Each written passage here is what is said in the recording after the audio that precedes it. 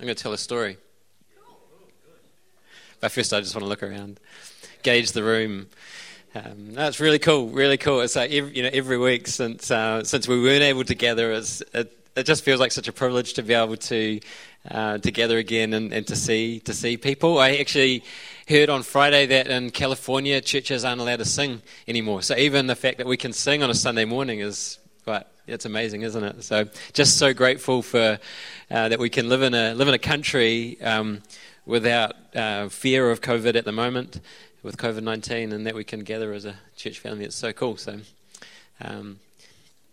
once upon a time there was a man, and he was a rich man. He was a nobleman, and he decided he was going to go away to a far country and to get a kingdom, and then he was going to come back.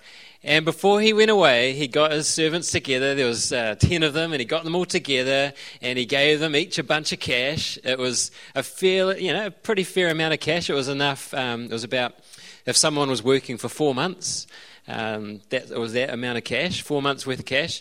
And then he told these servants, guys, go do business with this money. Go do business with this money while he was away. And then he heads off, but meanwhile the citizens of his country hated him, like absolutely hated his guts, and they sent a delegation after him saying, we don't want this man to be king over us. But he did return, unfortunately for them, so he did return, and he returned as king. And then he wants to know how things went for his servants. He'd given them a whole lot of money, told them to engage in business. Well, what have you done? What have you done with the money I've given you? And the first servant came up to him, and he goes, boss, I took that money and I made 10 times more money. And the king, he was really stoked. He goes, well done, good and faithful servant. Because you've been faithful with a small amount of money, 4 months worth of work, which is not that small, but anyway, you've been faithful with this amount of money. I'm going to give you authority over 10 of my cities. And then the second servant came up to him and said, King, I've made 5 times more money with the money that you've given me.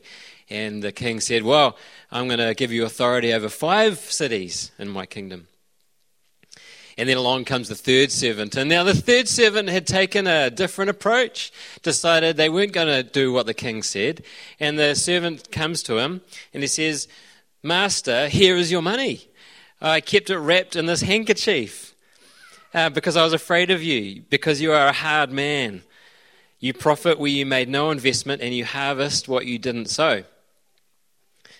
I don't think it's a great place to hide money, under a hanky, but never mind, that's what he did. And the king was not impressed at all. The king said to him, you wicked scoundrel of a servant, because it was kind of an old-fashioned king and used words like scoundrel. And I think we should bring that back. You scoundrel. And so the king, he took that money that he'd given to the servant number 3, and he gives it to the servant who'd made 10 times more, the first servant, the servant who'd been faithful, the one that he could trust. And then what about the citizens, the one that had hated the king, the ones that had sent a delegation after him saying, we don't want this man to be king? I mean, what would you do if you were a king? Okay, going back in time a bit, so going back a couple of thousand years, you were a king, you had people in your country that hated you so much that you didn't want them to be king. Well, this king, he said, but as for these enemies of mine who didn't want me to be king over them, bring them here and slaughter them in front of me. So he was harsh, but that's what he did. So the story might be familiar to some of you. It's a story that Jesus told. And you can find it in your Bible if you turn to Luke chapter 19. And in your Bible it might have a heading like the parable of the 10 minas. Or miners, I don't know how you say it. I'm saying miners today. A mina in those days was a unit of money. It was 1 mina was the equivalent. So if you worked for 4 months and you were working 6 days a week for 4 months, it was about that amount of money. But when you look at the story, it's not really, like the main point of the story is not so much the miners, but about the king. And about the king returning and what the servants and the citizens, what they'd done, how they responded. So I wonder if it actually be called the parable of the king and the servants. And it's this story that I want to dig into today. And because Jesus told these stories, these parables, in order to reveal something about himself and something and about what he was up to in the world, so that his listeners, the people that were around him, could understand who he is and what he's about. So let's dig into it. And before we do, I think we ought to pray. Yeah, dear Lord, we thank you so much for Jesus. We thank you for what you've done for us, and we thank you for the words in this book, in the Bible, Lord, that you reveal yourself to us through these words. And I pray this morning that as I share these things that I've prepared, that you would speak to our hearts this morning. God, we don't come to church for a superficial good feeling. But we come to meet with you, to meet with the source of life and truth. And so, Holy Spirit, we welcome you again to move in our midst and to speak to our hearts this morning. Amen. Amen. It's quite cool, eh? Like Wellington, I think, is not one of the best. It is the best city in the world. And you look out the windows today and it's a beautiful day and you can't imagine it being anything different. But last Sunday was not like this, if you remember. Last Sunday, bucketing down with rain. We went to lunch at Bordeaux after the service, and we got soaked just walking down the road to Bordeaux, pouring down with rain. And then on Tuesday, that southerly came through. One of Wellington's notorious southerlies. And it was just so epic, wasn't it? So pouring with rain, like blisteringly cold. Is that a phrase? Chillingly cold. The temperature, I remember one morning it said it was 6. On Met Service it said it was 6, but felt like 1. And there was a wee slip that came down on State Highway 2 up near Petone and caused a traffic jam from there all the way over to the eastern suburbs. I heard like 2 hours people were stuck in traffic. That's Wellington, right? That's our city. And then, like southerly storms, they're quite exhilarating, aren't they? They're kind of got this awesome life to them. And then often, if you've lived in Wellington for a while, you kind of know that after a southerly like that, there's usually going to be like a stunning day. There's going to be a cracker day coming up, and we had that. That was Friday, just a beautiful day. And often the southerly comes through, and it seems to clear the air. And so the day after the southerly is often like this beautiful, crystal clear day. You know what I mean? Eh? Like what other city in the world has that? Anyway, and then you have that nice day, and then normal services resume, and we have a northerly coming through and so on. But we love it. We love it. I love it. I love this city. It's so brilliant. About this time last year, in July last year, there was an article that popped up on Stuff website, and it had this title that was City with a Broken Heart. And that caught my attention, and it was about Civic Square and the Wellington City Council building and then the Central Library, and how all these spaces are out of action because of seismic issues that resulted from the Kaikoura earthquake a few years ago. And this article talked about like the town hall and the City to Sea Bridge and even Civic Square itself, how all these parts have seismic issues, and like this is the broken heart of the city. City with a broken heart. And I read it and I go, yeah, our city does have a broken heart, but I don't think that it's Civic Square and the City Council building and so on. That's not what I think of. When I think of, when I hear of like the broken heart of the city, I think about the brokenness that I see and experience of people in our city. You know, we have a city of people that are searching for meaning, searching for purpose, searching for hope, searching for peace, and people search in places that will ultimately fail, searching for meaning and money. Or security and money, searching for comfort, searching for happiness, satisfaction, attention, approval. You know, you can go on. I mean, these are things that I think all of us have a tendency towards. And so the article, going back to the article, it was about, the city council. I mean, we had this election last year for a council, and so it was about how the city council is going to solve the problem, going to fix the problems that we're facing. But guess what? You look at the city council of Wellington, and they're broken too. They can't. There's massive divisions in the Wellington City Council. If you ever see the news, you go, man, they have an inability to make any decisions. I don't want to get political at all, but there's massive polarization within the council, isn't there? And they kind of can't seem to find agreement. So then what? Well, we look to the government, and we go, the government's going to sort these problems out. The government's going to fix society and make it the way we think it should be. And then so we vote, and we go, oh, I'm left-leaning, so I'm going to vote left, or I'm more centre-left, so I'm going to vote centre-left, or I've actually got a bang on in the middle, whatever that is. I'll give you a clue, it's not ACT, they're not centre, or you vote centre-right, or you vote far-right, which is probably a bit more ACT-like. But guess what? The government's not going to solve it either. The government's also fractured and broken, and I mean, I think the government's done a stellar job with New Zealand's response to COVID-19. But when it comes down to it, the government can't fix the problems of Wellington City, like those deep problems. The government can't fix Wellington's broken heart because the government can't fix broken people. And you're here today, or you may be watching at home, and you're going, "Oh, James, what a buzzkill, bro. You're bringing us all down, man."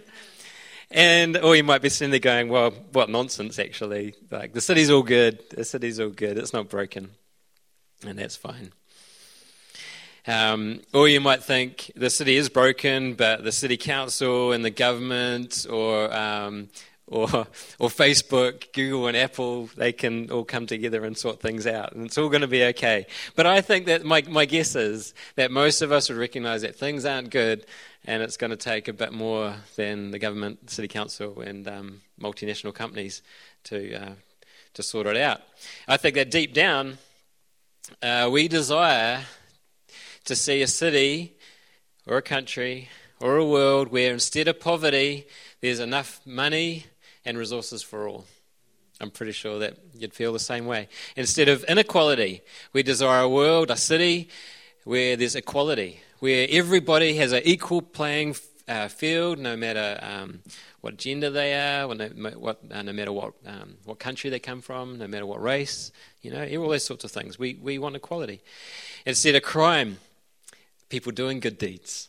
I couldn't really think of an opposite to crime, so I'm thinking good deeds. Instead of people robbing somebody, you have people helping people out.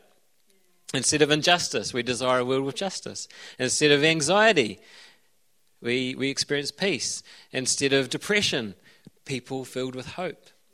Instead of hate, a world filled with love for others.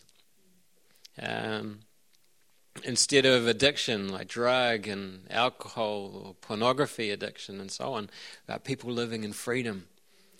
Instead of sickness, instead of pandemics, instead of cancer, instead of arthritis, we experience wellness. People experience wellness and healing, and the list could go on. And I think if you ask anybody, they'd want the same kinds of things. And so we have this kind of distance between how things are, and we see it every day, between things are and how we feel things should be. The way things should be. And the Bible has a word for the way things should be, how things should be. And it's called the kingdom. It's called the kingdom of God. The kingdom of God is where God's influence is felt. The kingdom of God is where we experience God's loving order, God's way of life. God's intention for humanity and for creation. And this is what I think Wellington actually needs. So let's get back to the story that I told. Hopefully you can remember it, the story that Jesus told about the 10 minas, or I called it the king and his servants. That Jesus told the story about a rich man who goes away and he receives this kingdom, and then he comes back. He's now the king. And when he returns, he asks the servants he asks the servants what's up, and then he slaughters the citizens. Jesus told this story to reveal what he was about, who he was, and what he was about. And when you look at a story in the Bible, it's always a good idea to kind of get a feel for what's happening, what's the context, what's happening in the narrative, what's happening around the story on both sides. And so I said before that there's parables in the book of Luke, chapter 19, and we can see what's happening when we look at chapter 19. Jesus is in Jericho. How far below sea level is Jericho, Matt? Do you remember? We were talking about it yesterday. 250. 250 below sea level. 250 metres below sea level. Anyway, sorry, Matt. I've lost my point in the page. Jesus in Jericho, below sea level, and he's about to head to Jerusalem. And he's just been hanging out with one of society's outcasts, a tax collector, a short tax collector by the name of Zacchaeus. Tax collectors, if you don't know, tax collectors were outcast because they were seen as people that were colluding with the enemy. So for Jewish people of the day, the enemy was Rome, and tax collectors were colluding with Rome. And then they would also cream a bit of money off for themselves. So it wasn't just that they were colluding with the enemy, they were also thieving scoundrels, right? They were scoundrels. They stole from people. And here Jesus is hanging out with this guy Zacchaeus. But Zacchaeus, after meeting with Jesus and after hearing Jesus, he totally changed. He saw his sin and he repented. And he calls Jesus Lord. You can read this in Luke chapter 19. He calls Jesus Lord.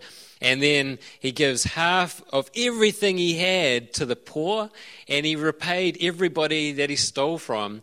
And he didn't just repay them what he'd stolen. He says to Jesus that I will repay 4 times what I've stolen. So instead of being a thief, he became a benefactor. And then the people questioned Jesus. They questioned Jesus, and they're like, why are you hanging out with this sinner? Why are you hanging out with a tax collector of all people? And then Jesus says, today salvation has come into this house. I've probably got this on the screen, actually.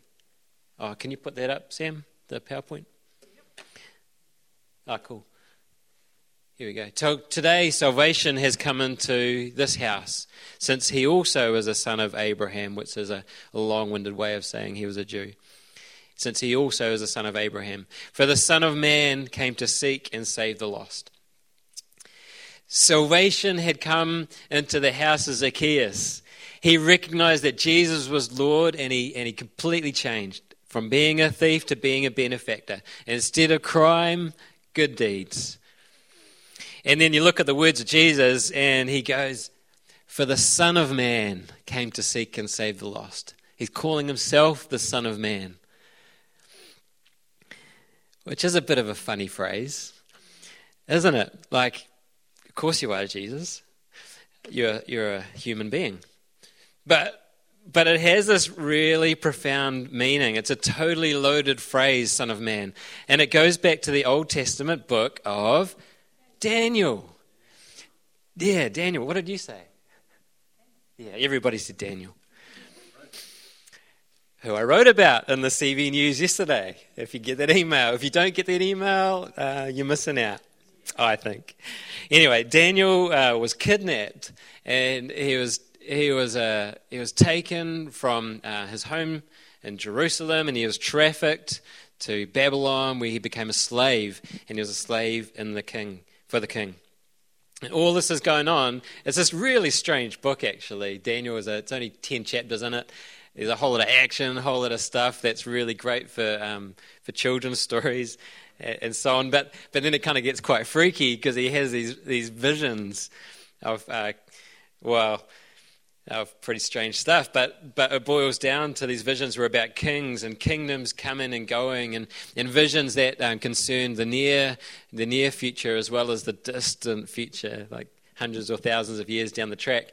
And in these visions, Daniel kept on seeing somebody that he'd refer to as being the Son of Man. The Son of Man. And the Son of Man was somebody that was with God, the Ancient of Days. And the Son of Man was somebody who would bring justice and peace for the world. So it's the title of a king. It's the title of a king of an eternal and indestructible kingdom. And so Jesus, he takes this title and he gives it to himself, Son of Man. So hold that thought. Because then it says, as they heard these things, he proceeded to tell them a parable, because he was near to Jerusalem, and because they supposed that the kingdom of God was to appear immediately. So the background is, he's called himself the Son of Man, like this kingly title, and he's telling this parable because they think that the kingdom of God, which I've kind of already talked about, was about to appear immediately. So kind of leads to the conclusion that this parable, this story Jesus told, is about himself. He's the king in the story. And he's not just any king. He's this king that Daniel had prophesied hundreds of years earlier. The king that people had been waiting for.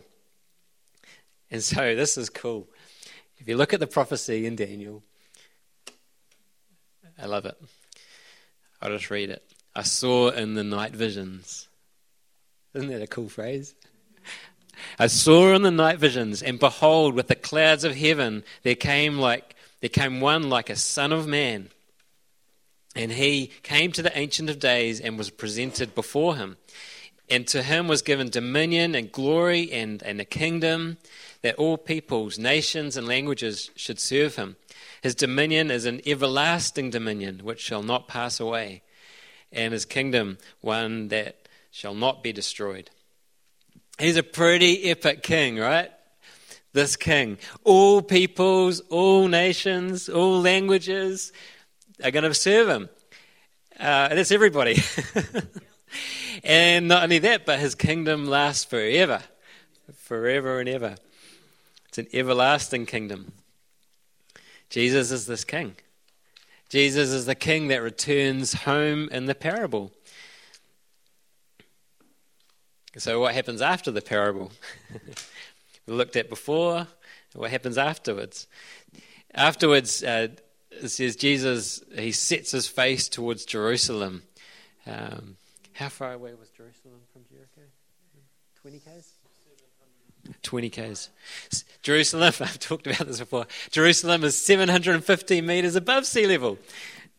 Jericho is 250 meters below sea level, and it's 20 kilometers away. So anyway, he's on his way to Jerusalem, and when he gets to Jerusalem, Jesus enters the city riding on a donkey, as people cried out, "Blessed is the King who comes in the name of the Lord." This is in Luke 19:38. So all of this is in one chapter in Luke. We have Jesus calling himself the Son of Man, this kingly title. We know that he's telling this parable, this story about the kingdom of God, and then afterwards he rides into Jerusalem as the king. It's all in this one chapter. Jesus connects himself with these Old Testament prophecies and Jewish expectations of a king, of God himself. The Ancient of Days would return to Zion or Jerusalem, and he would establish from there his rule and his reign. That's cool. And this really is the good news. This is the gospel. The announcement of the king and his kingdom. And why is it good news? It's good news because the king and his kingdom, it's all these things that we really want. That I said before, like instead of injustice, we want justice. Instead of inequality, we want equality. Instead of hate, we want love. This is why it's the good news. It's the King and his kingdom. His kingdom is what our city needs. Jesus alone can heal our broken hearts. And then Jesus enters the city, and this is like the best thing of all for us, because by the end of that week that he entered Jerusalem, he was crucified on the cross, and he took upon himself our sin, the sin that causes an impossible distance between us and God. He took upon himself our sin so that we could be robed in righteousness and come into reconciliation, a healing reconciliation with God. We can be reconciled with God if we come under the King's rule and reign. Jesus is the King. In Te Reo Māori, there's a word for door, for entrance, or for gateway that I really like. I just like to say it. And this word is kuaha. Kuaha. And if the Son of Man, if this King, if he comes knocking on your kuaha, or the kuaha of your heart, how do you respond? I've been thinking about this so much this year. How do I open the kuaha? I just like saying it. Kuaha. Kuaha. It's got a macron over the U. How do I open the kuaha of my heart? Or thinking about our city, about the city that we love. Or you might be from another city. This is the city that you love. How can we be a kuaha for Jesus and his kingdom in our city? So I think this is where this parable is really awesome to look at. So let's look at what happened. When the king returned. When the king returned, there were three main ways that people responded. There were the citizens. Remember them? They hated him. Hated his guts, didn't want him to rule over them. They actively opposed his kingship. They probably wanted the good stuff of his kingdom, but they didn't want him to be king. And one way that we can respond to the king is just don't welcome him.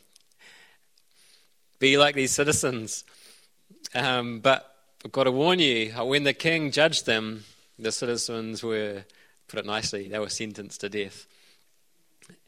So we don't really like thinking about judgment, do we? We don't really like thinking about the judgment of God. But I just want to throw in a couple of thoughts about this. The first one is that if God is the creator and the source of all life, then being separated from him or turning our backs on him means that we are separating ourselves from life, which means death. Which brings death. Rejecting the King of life leads away from life and leads to death.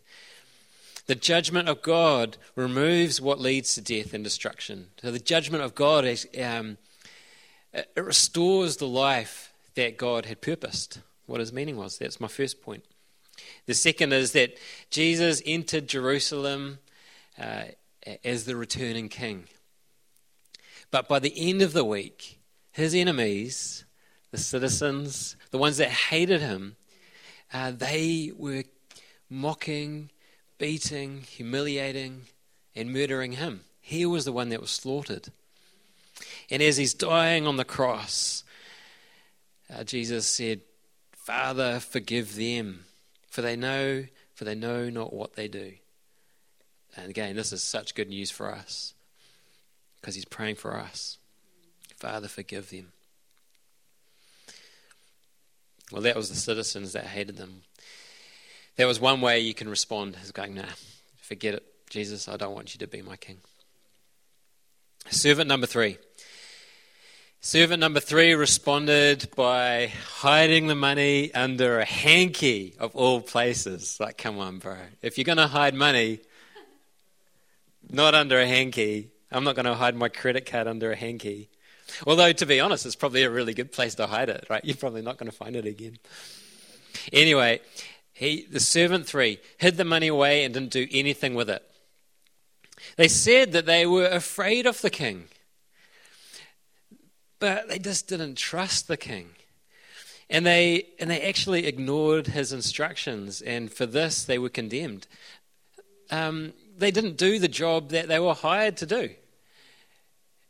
It's just an illustration, but most of you know that I work part of my week I'm employed by Capital Vineyard Church, and then part of the week I'm employed by Victoria University. And for both of those jobs, I have a credit card, and the credit card so I can do my job, so I can spend money on the things that I need for my job.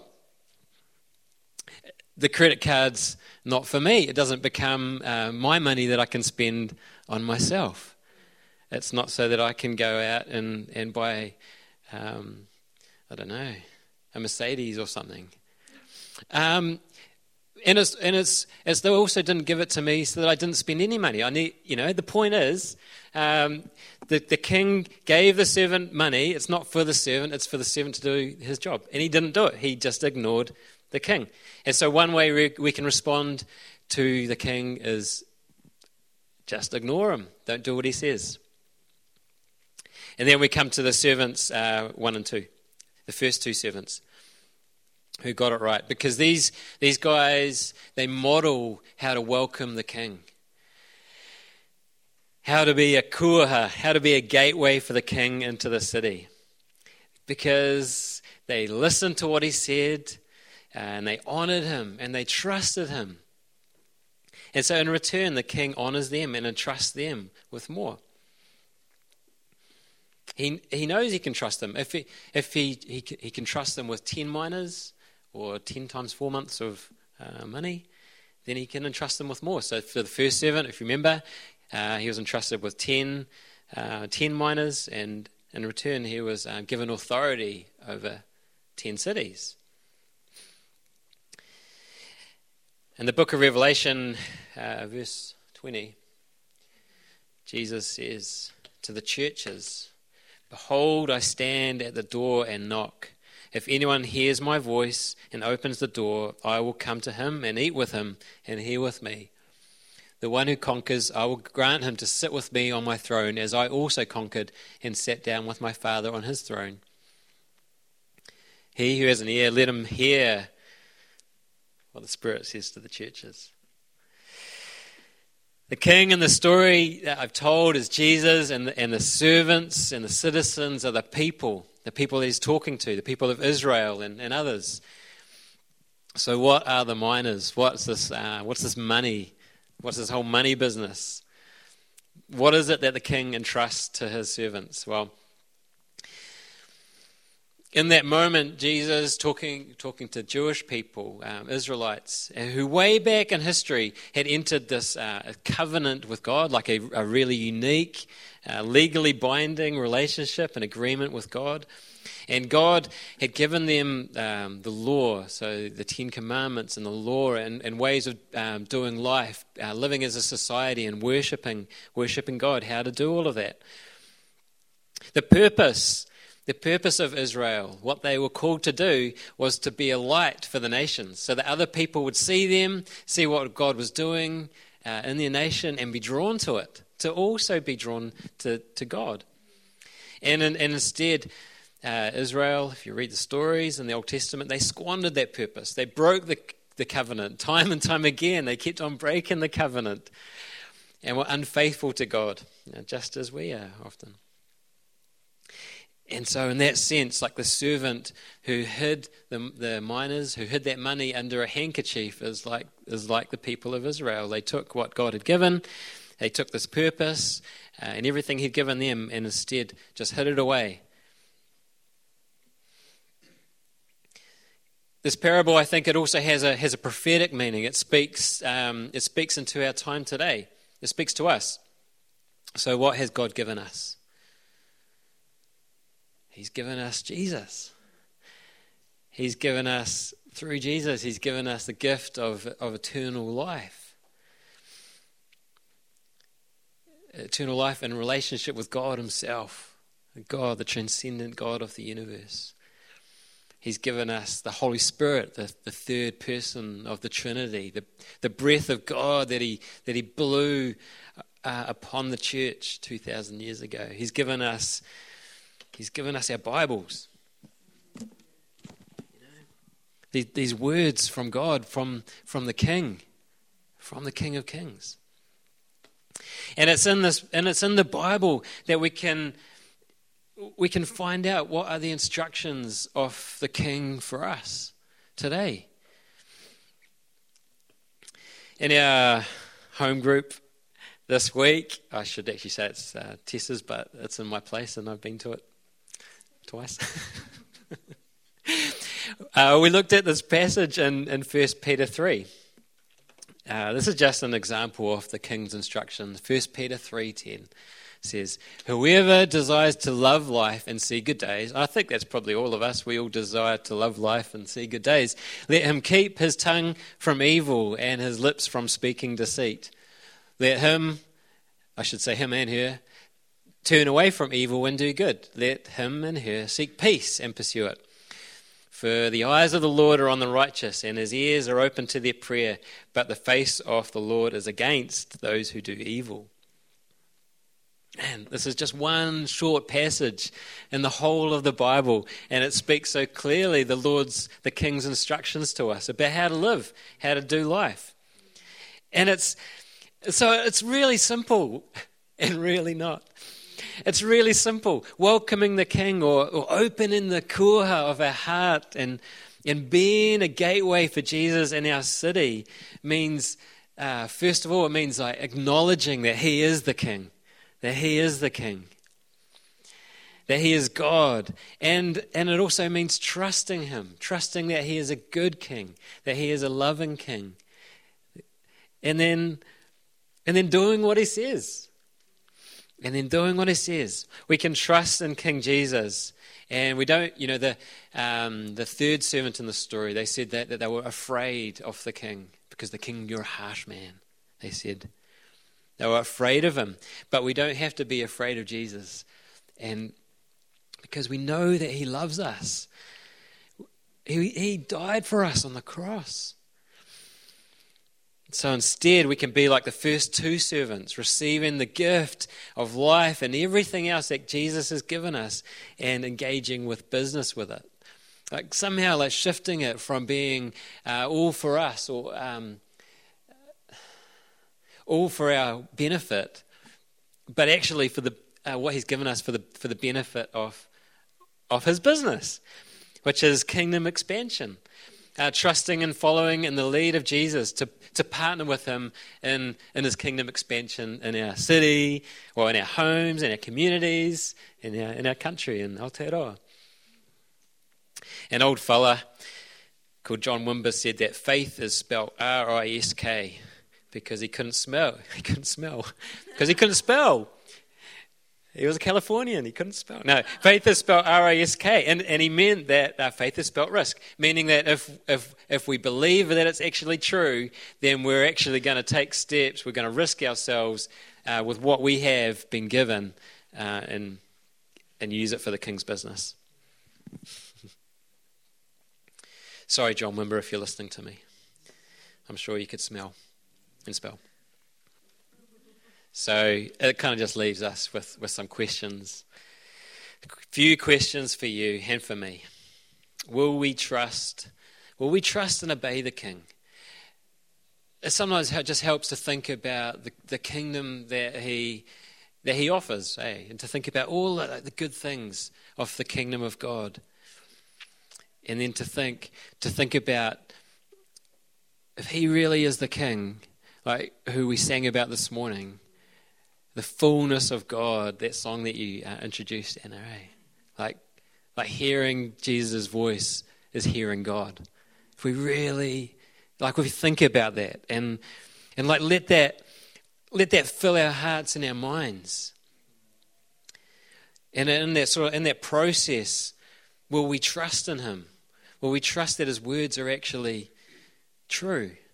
Will we trust him with the gift of life and in all kinds of capacities that he has given us? It just seems to apply to everything. In the story, it was money, and I think and for us, it applies to money as well. But it applies to all parts of life. How do we trust him? How do we trust him with what he's given us? Do we want to be people that Jesus says to, well done, good and faithful servant? because we've been faithful, we've done the job that he's given us? Or are we too afraid? Are we afraid of the king? Are we afraid of others? Do we, I say we because, well, I can't speak for you, I can speak for myself. Do I desperately protect what I have? Do I desperately protect my possessions or my money or what people think about me? Do we try to hide what he's entrusted to us under a flimsy handkerchief? Oh man, we don't want to be like that. Don't want to be like that. But that's the question. There's a third way too, and it's to go, do we reject the king himself? We go, Lord Jesus, your kingdom sounds pretty good, but I don't want you to be king. Or we want the kingdom without the king. That's the third way. Anyway, you might be here today going, that's all nonsense, James. But thanks for the entertainment. Or you might be here today going, James, that actually sounds really interesting. I'd love to hear more about Jesus and this person you say is the king of the universe. And if that's you, then I'd love to be able to talk with you afterwards and introduce you to the king. Or you might be sort of like feeling, I don't know, like the Holy Spirit just bringing stuff to mind. And like drawing you into a future of welcoming the king into your kuaha, through the kuaha of your heart, being a kuaha for the king in the city. Eh? Anyway, why don't you stand and we'll pray. You know, one of the really, really cool things about all this is it doesn't come down to us. It's all about the king. The miners, the money, it's about what the king does. So it's like part of this thing is like letting go of ourselves and trusting in the king. So let's invite the Holy Spirit to do what the king does. Lord, thank you for you.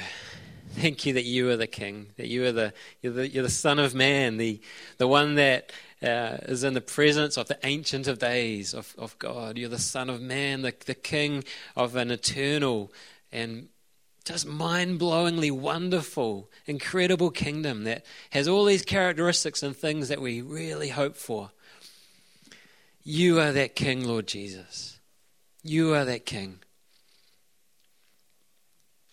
And you have come once, and you will return again. And I pray for myself, and I pray for everyone here that, and everybody that's at home that's listening, that we would respond like the first two servants, that we would trust you, that we would obey you, and we would use what you've given us for your business, for your purposes.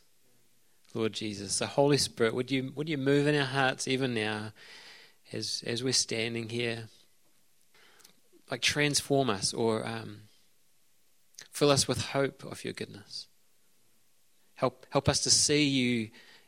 Help us to see your face as we sang this morning. Help us to see your face and to hear your voice. Lead us into the goodness that you have for us and for our city. Pray for Wellington, our city that has a broken heart. I pray for the kingdom expansion in your city. For instead of poverty, that there would be enough for all. Instead of injustice, there would be justice. Instead of hate, there would be love. Instead of sickness, wellness. Pray for healing, Lord, for our city. And we pray for our council. We pray for the government, Lord. That your wisdom would come through in the decisions they make. But we welcome you, Holy Spirit. Come and have your way. And we bless your holy name, Jesus. Because you are the King on the throne. Amen.